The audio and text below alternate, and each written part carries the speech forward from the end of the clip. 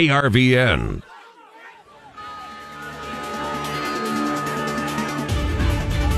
Good afternoon. Welcome to the channel Final Bell here on the Rural Radio Network. I'm Susan Littlefield. A market that brought some mixed feels to it as we kind of do a breakdown of the numbers. We saw a lot of red on the screen for our grain complex, except for the wheat with some higher numbers. And the cattle was at a flash in the pan of Wednesday's higher numbers, but the hogs were the bright spot on the trade action.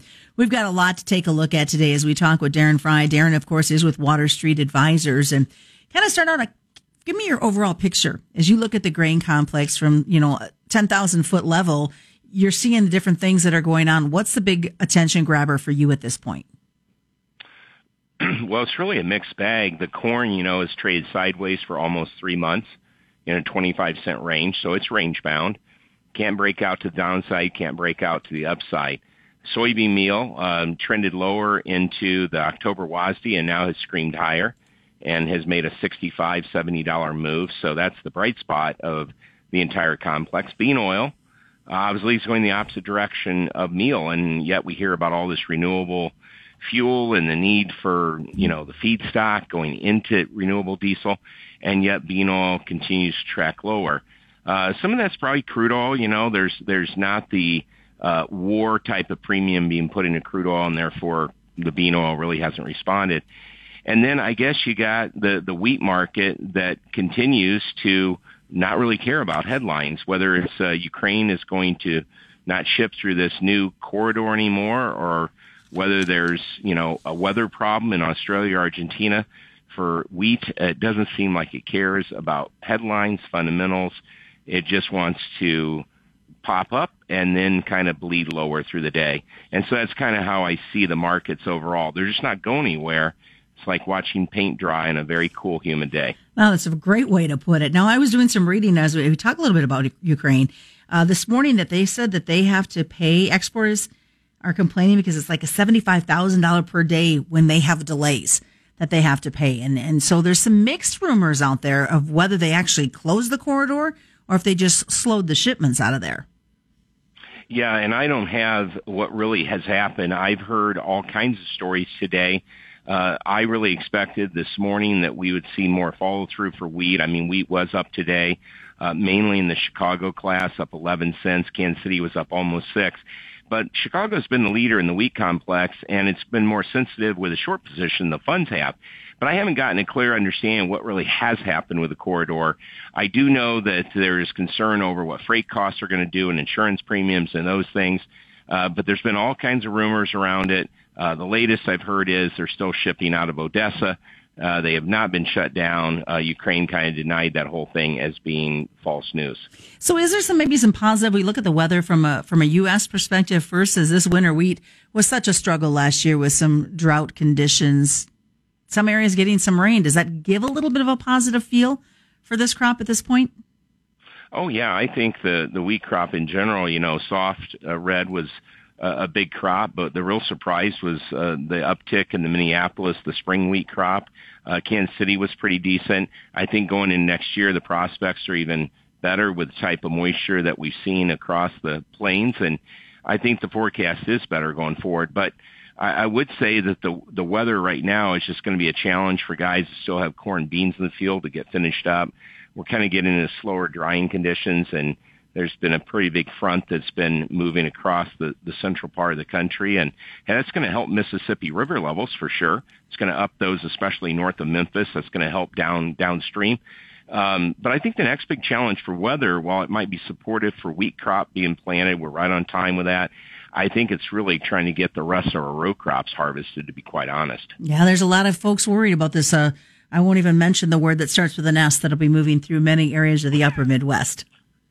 Yeah, and that could stick around a while, too, given just the time of year we are as we roll into November. So hard to get rid of some of that snow if it turns colder, for sure. You talked about the drop in the soybeans, Darren, and I'm wondering, though, is soybean meal still kind of the golden for this soybeans when it comes to demand, considering what's happening in Argentina and maybe some opportunities coming into the United States? It is. I mean, we see record soybean meal exports, record bookings. The problem with the soybeans is we're not seeing China come to the table. China is staying away from the U.S. Yes, they're putting a boat in here or there. We saw a few Cargoes get washed out of Brazil here today and replaced in the U.S. out of the PNW. That's just because of all the rain in southern Brazil and how a mess that is to get ships loaded and get them out of there. We know there's been a huge lineup, 45-day backlog of ships. But all in all, China doesn't seem to care much. They're not coming to the U.S., and that's really what's had beans down. Meal is the opposite of that. We just can't produce enough. We can't ship enough. The meal market is definitely hot. What are we seeing when it comes to, and I know we'll probably have to move this into the second half as well, but we saw a solid week of some export sales. Yeah, export sales were good today. Beans were solid. Corn was at the top end of the range. Wheat was just okay. But meal, again, big meal exports. And so we're starting to see some upticks. We've talked about how poor the demand is, and how poor the demand is. And we're always talking export markets, not domestic markets. And those exports are starting to have a little uptick in them. We got to see more than just a couple weeks of good exports, but inspections were good on Monday. Sales were good today. Things look to be shifting just a little bit to the more supportive side of the market. Any nervousness, though? Because, China just does not seem to have the big push to the U.S. as we've seen in past years. Yeah, that's what's got traders concerned. That's why beans can't hold a rally. Meal is kind of trading on its own island. But I do think the one thing that we could talk about in the second part just could be weather in South America. If there's one thing that could turn China back to the U.S., it is a weather problem. And they're betting on good weather, big yields, and they're just going to stay taking from Brazil.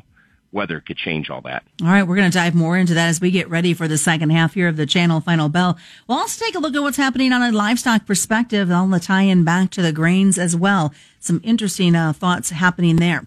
More is coming up on this Thursday. It's the Channel Final Bell on the Rural Radio Network. Challenge. It's not something you shy from. It's a chance to up your game. Every day brings a new challenge. But with the enhanced Channel Seed brand on your side, you can rise to it. With our top-performing seed, innovative digital tools, and expanded agronomic support, you can turn tomorrow's challenges into your next advantage. Your enhanced Channel Seed brand. Let's rise to the challenge. Learn more at channel.com/rise. Read and follow pesticide label directions, IRM, grain marketing, and other stewardship practices. KRVN. Welcome back to the Channel Final Bell here on the Rural Radio Network. I'm Susan Littlefield as we're continuing our conversation this afternoon with Darren Frye. Darren, of course, is with Water Street Advisors, and we'll take a look at, kind of led off to it as we headed into that commercial break, Darren, is what's happening with the weather in South America. I know it's kind of drier in parts of Brazil, wetter the southern part of Brazil into Argentina. So big picture, what's the biggest concerns? I think you got really three concerns down there. I'd say the biggest concern probably is how wet it is in the southern states of Brazil. This would take in like Paraná, São Paulo, Santa Catarina, maybe some in the Rio Grande do Sul, and then part of far eastern Paraguay, northeastern Argentina. That area has seen tremendous rainfall. Over the last 30 days, there's places that have seen up to 30 inches and big places that have seen up to 25 inches. And so when you think about that, that's a massive amount of water in such a short time. This is 4.5 weeks. They've seen tremendous rains, and a lot of that area has seen anywhere from 6 to 8 inches. That's the minimal side. And then these big areas where flooding's taking place. This has hurt the wheat crop down there. This is taken wheat from milling quality to feed wheat. It's kept people from getting the first crop corn in, the soybeans in. And I think that is a real concern. So that's number one. Number two would be how dry it is, especially in the far north and the central part of Brazil. So this would be Mato Grosso. This would be Tocantins. This would be northern Goiás, parts of Bahia. This is a problem when you think of how much soybeans and then corn and safrinha are grown in Mato Grosso alone. That state is a large state, about 1.4 times the size of Texas, and it's experiencing heat that is 3 to 5, if not 5 to 7 degrees above normal, with about half the amount of normal rainfall. And so this has caused some planting problems. A lot of people have planted. They put beans in dry dirt, but then germination, they're not getting even stands. There's been some problems down there. And then third, it's last but not least, I don't know if Argentina is going to get a normal weather pattern. We got to get some good rains in there. they've been forecast, and they've been scattered at best. So I'd say those are the three things. Very wet in the middle, and bookends on each end for Argentina, central northern Brazil, very dry. So from a perspective of a U.S. producer, could they look at that and say, okay, maybe there is still potential for us to get some more export opportunities? You bet there is. And I think that the puzzling part is, why aren't we trading this? Why aren't we talking about it more? I know I've been talking about it on Twitter, talking about it on my podcast, but nobody's really talking about it. And I think it's just because typically the trade is concerned about Brazil weather till we move into November, more importantly, December 1st. And the question is, if we're still in this pattern, we got a big problem. If we shift out of this pattern, that's the hopes of the bears, the hopes of the farmers that are being inundated with rain or not getting rain to get their soybean crop germinated down there. That's their hopes. But the hopes don't always change the weather forecast, right? So the weather's going to do what the weather does, and I think the weather could still be like this 4 to 6 weeks from now, and then I think the trade will really get excited about it, not only from increased exports to here, but the fact that we could have reduced yields not only on a soybean crop, but definitely on a safrinha crop that comes after that in Brazil. So I'm very optimistic for the prices here, but really we don't want to trade it, Susan, until we get further into it and know for sure. We've lost some of that futures market, and we kind of trade the news as is versus what could be. All right, let's switch gears before we wrap everything up. A drop in the cattle trade. Was yesterday a flash in the pan with some higher numbers? You know, maybe, but maybe not. The market is expecting a pullback, but it's been pretty impulsive. And we know the cash market has been pretty firm and hasn't gone the way of the futures, but it became a crowded trade and funds were liquidating. I really want to see the cattle hold here and really rebound, hold this 178 to 180 area in December.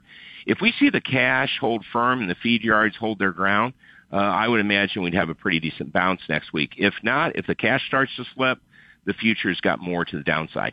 I find it interesting. We're almost a week out of a cattle on feed report, and we're still talking about these heifer numbers in the report of last Friday. Yeah, there's a lot of heifers placed. We're not seeing expansion of the calf side of the business. There's just no way. And it's going to take a while for us to put numbers back on the board as far as how many new calves that we have going forward. We're just not expanding. We're still contracting. And I think that longer term, that still keeps a bullish case. That doesn't mean we can't break now and then come back later. But, man, I'm not seeing the retention on the heifer side you need to see to say the cow-calf guy's expanding. All right. Best way for folks to get a hold of you? They can always look me up on Twitter. That's Frye, Frye _WSS, or call us toll free here at the office at 866-249-2528. All right, Darren, thanks for joining us today. As we always remind you, commodity futures and options do involve a substantial risk of loss, not suitable to all investors. And that is today's version of the Channel Final Bell, being brought to you by the channel dealers and all their local professionals. We, of course, encourage you to check it out as a podcast at ruralradionetwork.com or wherever you subscribe. That's the Channel Final Bell on the Rural Radio Network.